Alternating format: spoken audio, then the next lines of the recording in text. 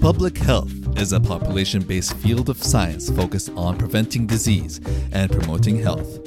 Every week, we will be engaging in interactive discussions and analyses of the latest public health issues affecting you and your communities all around the world. This is the Public Health Insight Podcast. My name is Gordon, and I'm here with Ben, Sully, Will, and 3 special guests who will be introduced later. Before we move on, it is important to note that the views expressed in this podcast are our own and do not represent any of the organizations we work for or are affiliated with. On Monday, May 25th, 2020, George Floyd, an African-American man in his 40s, was killed while in police custody in Minneapolis, Minnesota. These scenarios have become all too familiar, with numerous generations of black families being able to share first-hand stories similar to this one. In fact, only a few months earlier, in February, Ahmaud Arbery, an unarmed 25-year-old man, was viciously gunned down in the streets, a scene that resembled a chase of an escaped slave.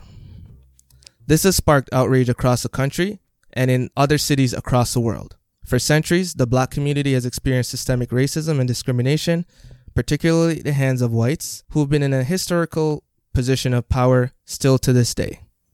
Black men disproportionately experience negative outcomes when interacting with police, but we wanted to highlight that black women are also overrepresented in police violence. They are also mothers, sisters, aunts, partners, and friends of these male victims. To discuss this complex issue, we've invited 3 special guests.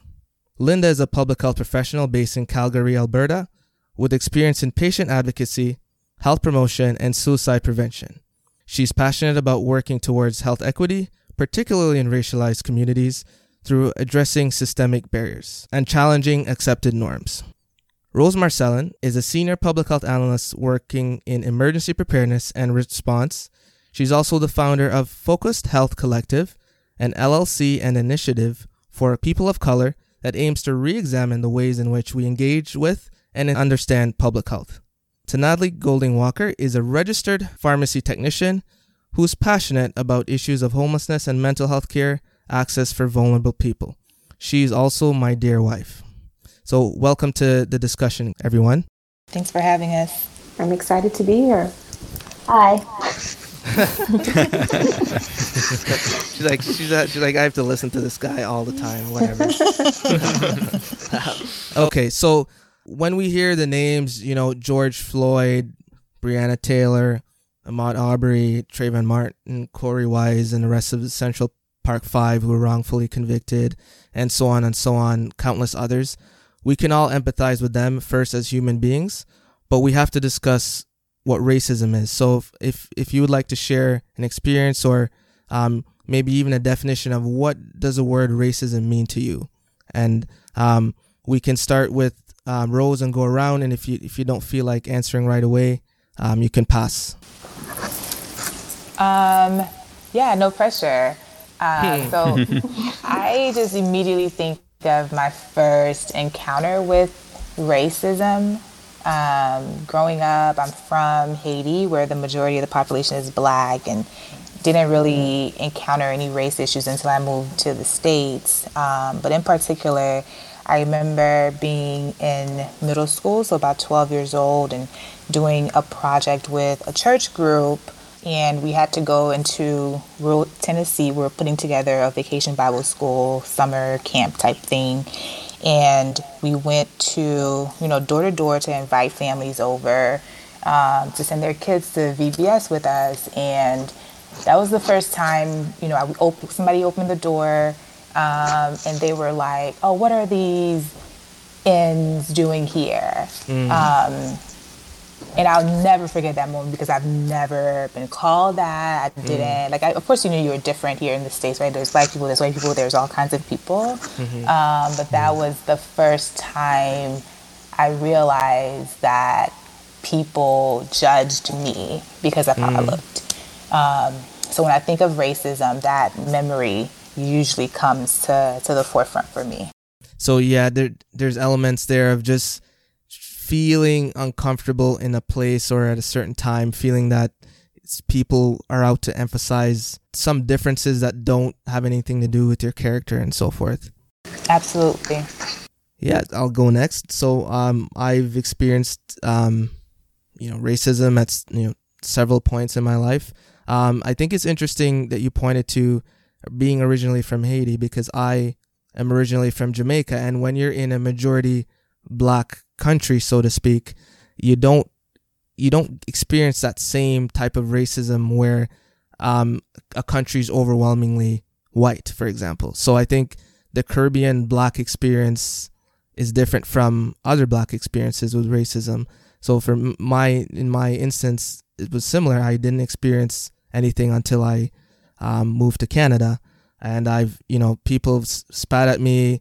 I've had people discriminate against me for wearing a hoodie. Are you here to rob a store? So and then everyone gets those little microaggressions. Where are you from? Where are you really from? So it's like, you want me to say Africa?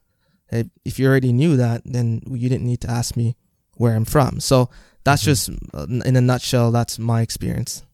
I think for me, when I think about racism, it's important to emphasize it's not always that intentionally violent type of encounter.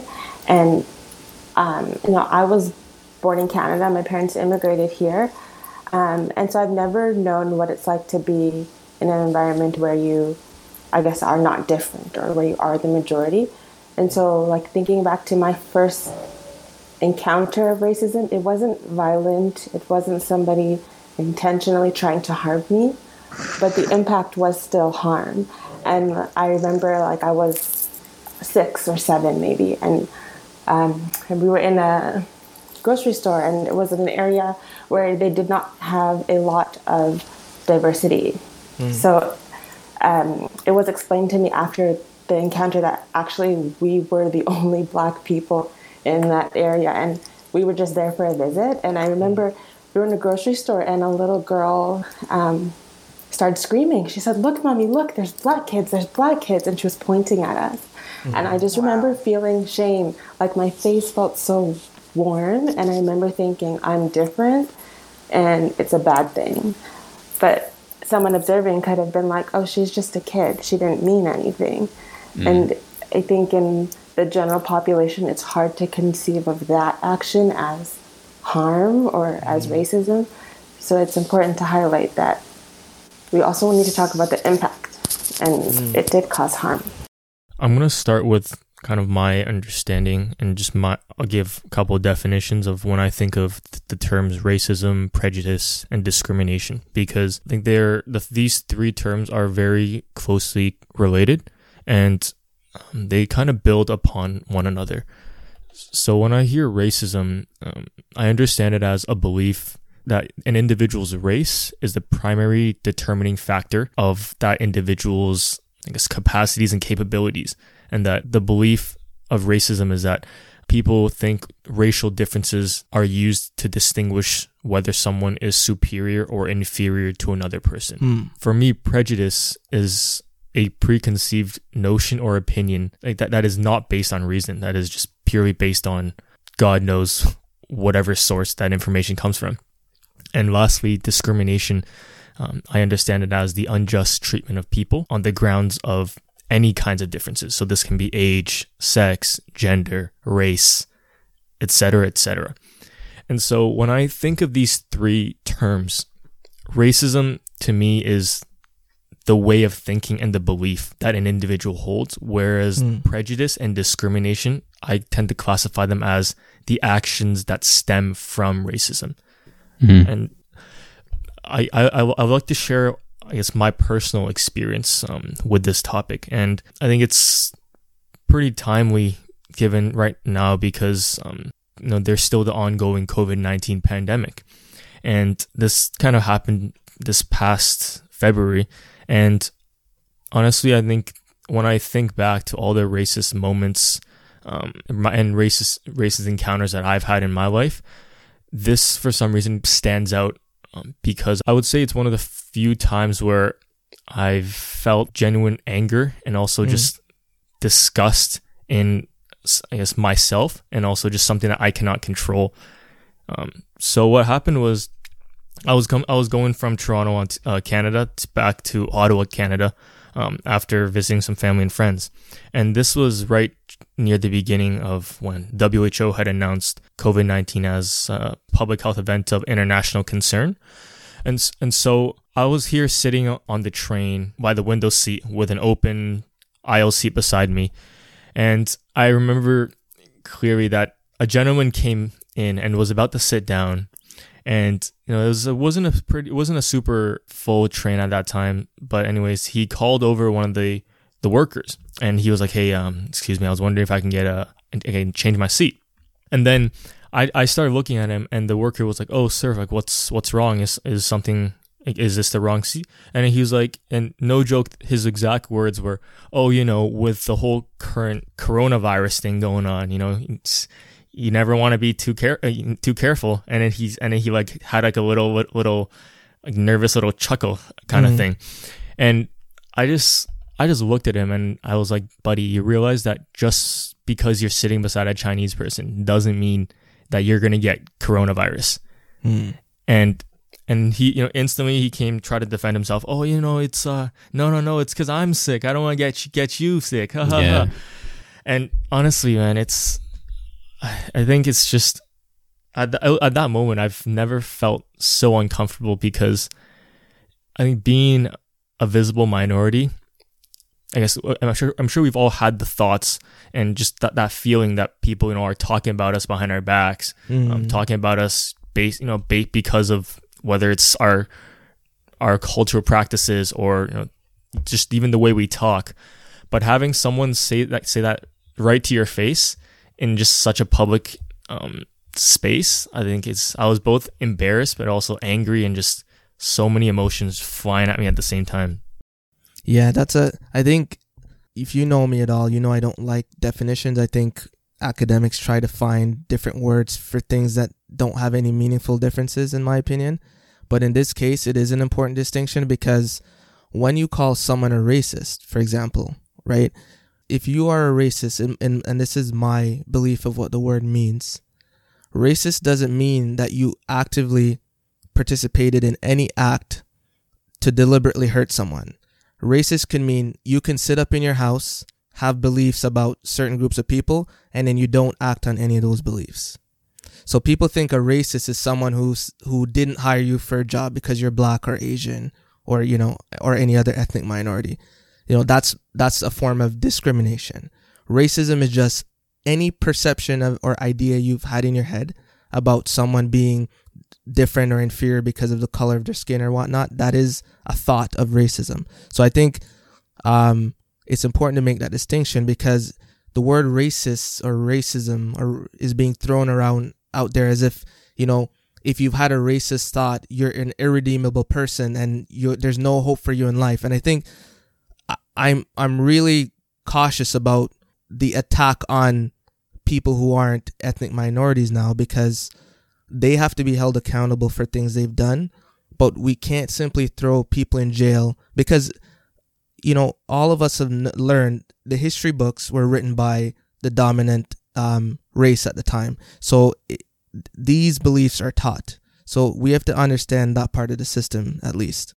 So Gordon, you raised a good point in the sense that racism and discrimination is all taught. And I wanted to share that, it's very much institutionalized racism from white people, but also from my experience, that institutionalized racism is also evident within Asian cultures.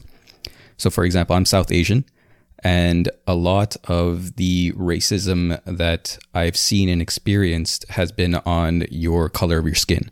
So for example, they'd be like, "Oh, you are of darker skin. Why are you so dark? You have to be light skinned. You have to bring yourself to this white culture or vision of beauty." And there's a lot of microaggressions within my culture, in the sense of even the media that they produce, where you'll have like those Bollywood movies or those dance numbers. And if you look at it, the two main brown people are extremely light-skinned through makeups and special effects. And if you look at the backup dancers, they're all white people. There is no multiculturalism going on. It doesn't make any sense to me. So it's unfortunate that it's not just these institutions created by white people, but it's also inside our own ethnic minorities that we have to have these difficult conversations with ourselves and acknowledge, hey, we're not as great as we think we are. And there's a lot of work to be done here. That's a good point, Ben, because in Jamaica, there's something that people do called bleaching. And bleaching is a chemical, and I heard the mhms, so I'm sure you guys agree. And what it is people put chemicals on their skin. So people, I can speak for people, Black Jamaicans, put chemicals on their skin to have an appearance of being lighter, because it is perceived across the world that being lighter makes you more desirable or better. So even within these cultures, Ben, that you're mentioning, it's almost like a brainwashing happened that because you're this color, you are inferior. So this message is even resonating with the people that are being oppressed. I think those are great points that Ben and Gordon, you've highlighted, and it shows that it's not necessarily somebody saying, I'm choosing right now to be racist. And I think when someone hears the word racist, it's like an attack on their morals or on their character. And I personally think if we could move away from that and move into a space where we're like, actually, everybody is racist. Like we're all part of a system that perpetuates this idea that darker is inferior. And I'm part of that too. I have internalized anti-Blackness too, because I'm a product of this system.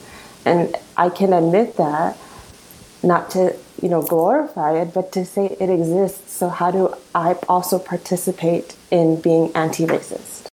All right. So I guess my next thing that I want to talk about, because we're kind of dissecting the whole issue of racism, discrimination, and prejudice. So the straw that broke the camel's back, essentially, was the police brutality and killing of George Floyd. So does racism start and end with the police? And, you just jump in if you have a comment on that. So I think that it doesn't begin and end with police. I can't remember who had said it, but it is one of those things where it begins at home, because police officers, it's not like they're, born and just have these thoughts. This is something that was taught to them, that they grew up with, and then even within the workplace, it's something that's shared, and then everybody else acts on it as well. So the police officers that were arresting George Floyd, not all of them were white, so we have to remember that. And the police officers that were not white, it's not like they were willing to jump in and say something to prevent this from happening. However, I think that it was a culture within the workplace that there are certain ethnicities to target more than others. And I was reading that two of them, they're still new to the job, and they didn't even feel comfortable enough to step in and say something or do something. So I don't think that it's something that police officers are just born with that thought. I think that it's just a culture within the workplace. And I think that goes for many other jobs as well. Even healthcare in Canada, certain ethnicities are not treated the same as others. So I don't think it's just police. I think that the police right now is just the loudest thing that's happening, why people are paying attention and, anti-police brutality. But there's other professions that also have the same kind of mentality as to how to treat certain people. Yeah, so from what you're saying, racism is a learned attitude, and you can learn this at home, learn it in your neighborhood, learn in your community. And if the scales are tipped so that if you're of a certain race, such as being white, puts you in a position to run these structures, the healthcare systems, criminal justice, when these people are running these systems, then that's where you get the institutional racism. Yeah, I'll jump in and add to that. When I think about police and racism, I think of the police force, the law enforcement, as just one of many systems that have a history of holding up or supporting the majority population. I think it's history that's been passed down, to keep certain people from attaining certain things. So I think it goes beyond just the police. I think about the judicial, the court systems and what that looks like, or education history, at least here in the States, where the system wasn't built for people of color to succeed. And though progress, and I'm using air quotes here, has been made, that history is so ingrained in policies and the way things are done that it manifests itself, so violently to, what we saw in the last week. So I think it goes beyond just the police as an institution, but all of these different systems that guide society and how we live. And that's an important point, because I don't think if you're on the outside looking in, people don't understand that the Black experience, so to speak, and I know there's a lot of diversity within the Black community, and I acknowledge that is the case, but from the general Black experience, some communities, when Black people see cops, it's not a safe and comforting sight. It means that something wrong is about to happen, as opposed to other neighborhoods, maybe more affluent and maybe from a different ethnicity, such as white. They get a different emotion when they see police officers. And this is kind of the cycle of mistrust and police brutality against regular civilians, because when this stuff, we have cell phones and cameras now to document a lot of these things, and that's social media does have some good elements to it in this case, but there in previous history, these stuff weren't recorded. So you can imagine someone going to say, hey, I was assaulted by a police officer, and there's no evidence to support it, and how that must make them feel. So I think we just have to realize too that, again, everyone's upset right now, but there's really been no change other than technology has advanced in such a way that regular people can capture and give people a voice. That's a good point about technology. But a notion or a nuance to that is that if you're just breaking out your phone and you're in a one-on-one confrontation, they could easily just destroy your phone and be like, "Oh, that never happened." That is true. That is true. It's just that opportunity wasn't there. When I talk to people in my family who've lived here, close friends, and their experience with the police, it's almost like, the secret family recipe that no one knows about. It's like no one knew about these experiences. So at least, having the ability, even the George Floyd case, there was several people recording it. So it gave, there was a lot of opportunity to ensure that this situation was going to be known by the general public. You're not going to be in that position every time, but just to know that people are kind of looking out and seeing, because put it this way, if there was trust between police and the community in general, I don't think anyone would be pulling out their phone when police were interacting with people, right? So it's because there's like, whenever a police has a Black man in custody, something's gonna go down, so I'm gonna pull out my phone. So that's literally what it comes down to. Well, I just wanted to say that I think the point that Gordon talked about with the idea of the filming, I think at least for me, what I got from that point is that, especially with the topic of police brutality, it's not like it's a brand new issue. Mm. It's just the fact that with technology now, people are able to film it, people are able to record it, and it's actually available on record. And I think that just shows how previously, before any of this technological advancement were available, I'm sure the police were doing the same things. There's still that same level of inequalities just existing, but there just wasn't any evidence. Let's call it that, right? Absolutely, and it makes you think about how many other George Floyds there's been across time and history who don't have the video evidence to fight for them.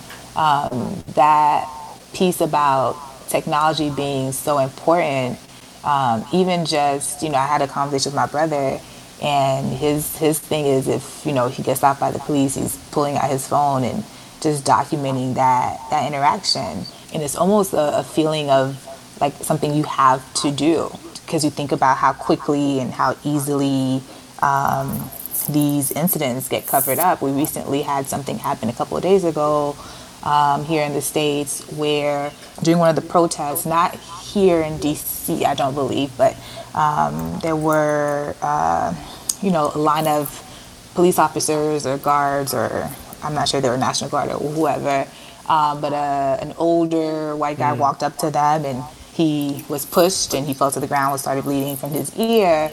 But the official report said that he tripped and fell. And if not for cell phone footage, we wouldn't have known what really happened.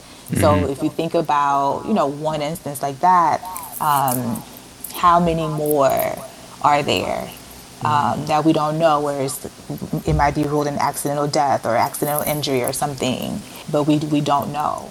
So yeah, on the same spectrum, we have a concept called white privilege. And the reason I'm bringing this up is because, and there's so many things, like I can't even follow the news to know, what happened today. Guess what happened today? Another, it's a bit overwhelming, to be honest with you. So I, rightfully or wrongfully, I have to tune out for my own mental health. But it feels like yesterday there was a situation with this white woman, Amy Cooper, who, called the police on an African-American man who was telling her to leash her dog. And this is my subjective opinion. It appeared that she was trying to communicate to the 911 dispatcher that in some way she was being in imminent danger, being threatened by this man. And I have this conversation with my friends. I think the intent here was to teach this guy a lesson. Like, don't mess with white people because the police are going to come and they're going to hurt you. When I saw the video, I agree with you on that. I think also what struck me was a sense of awareness where I immediately thought, oh, she knows exactly what she's doing.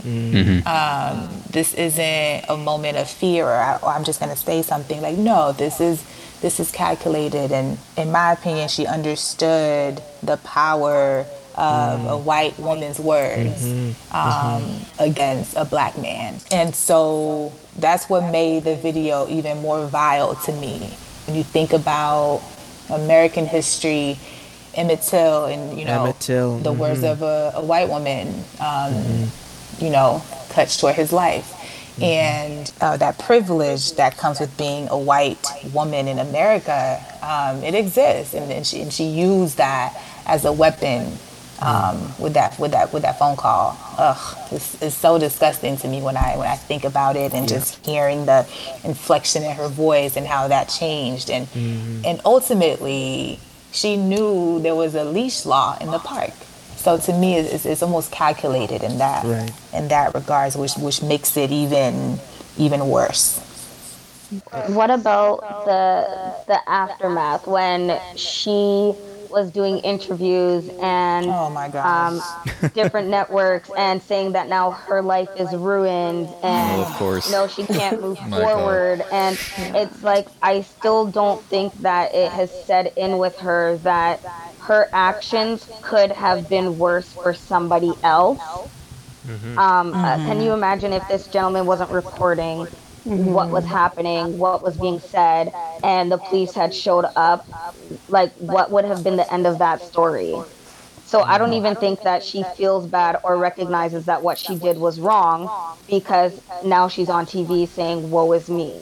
You know what that reminds me of? Sorry to get into the world of sports, but Drew Brees is a quarterback for the New Orleans Saints, and he was essentially asked his thoughts on protesting during when the NFL does come back. Sorry if I'm paraphrasing. When NFL does come back, how would he feel if African American athletes or their teammates protested during the national anthem? And then you all know what he said about, in my opinion, it's a disrespect to the flag, blah blah blah. And there's not a lot of connection here, but the point I'm trying to make is there's this element of selfishness here and entitlement. that prevents you from seeing what's right in front of you. And I think that's what's the commonalities are in the situation. Even though she was reprimanded, she's okay. What about me?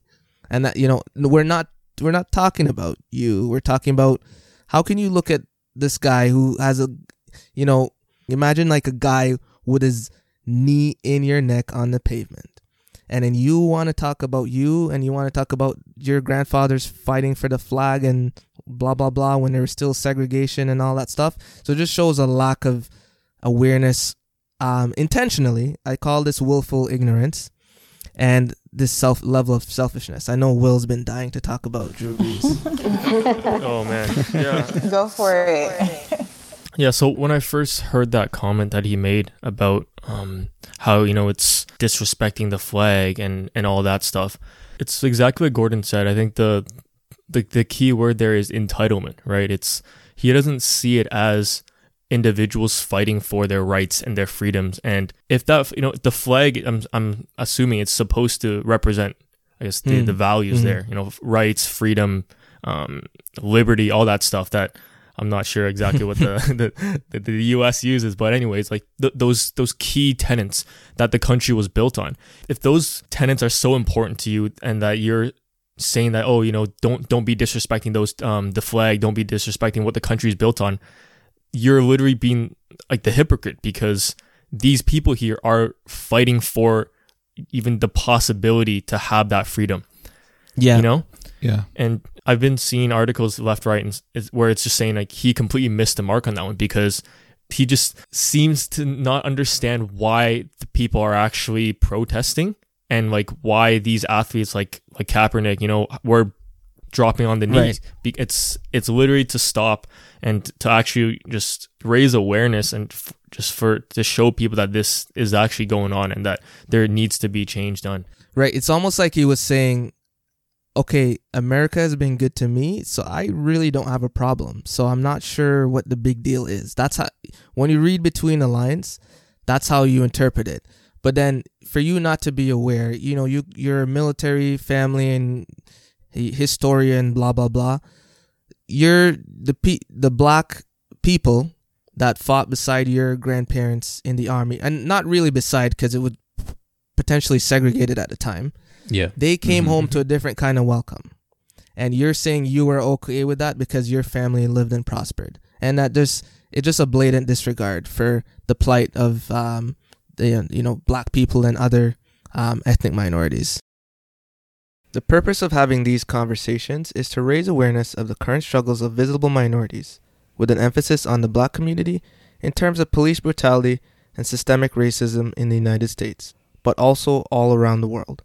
We've discussed some of the dangers of social media in our previous episodes, but it can also be used for good, to record important moments in history that have been erased in previous centuries. The old saying goes, seeing is believing, and this has given birth to numerous protests around the world.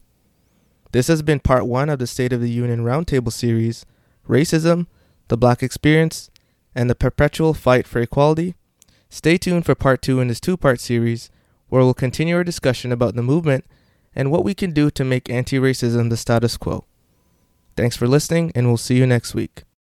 Remember, public health is a field of inquiry and an arena for action to improve lives one population at a time.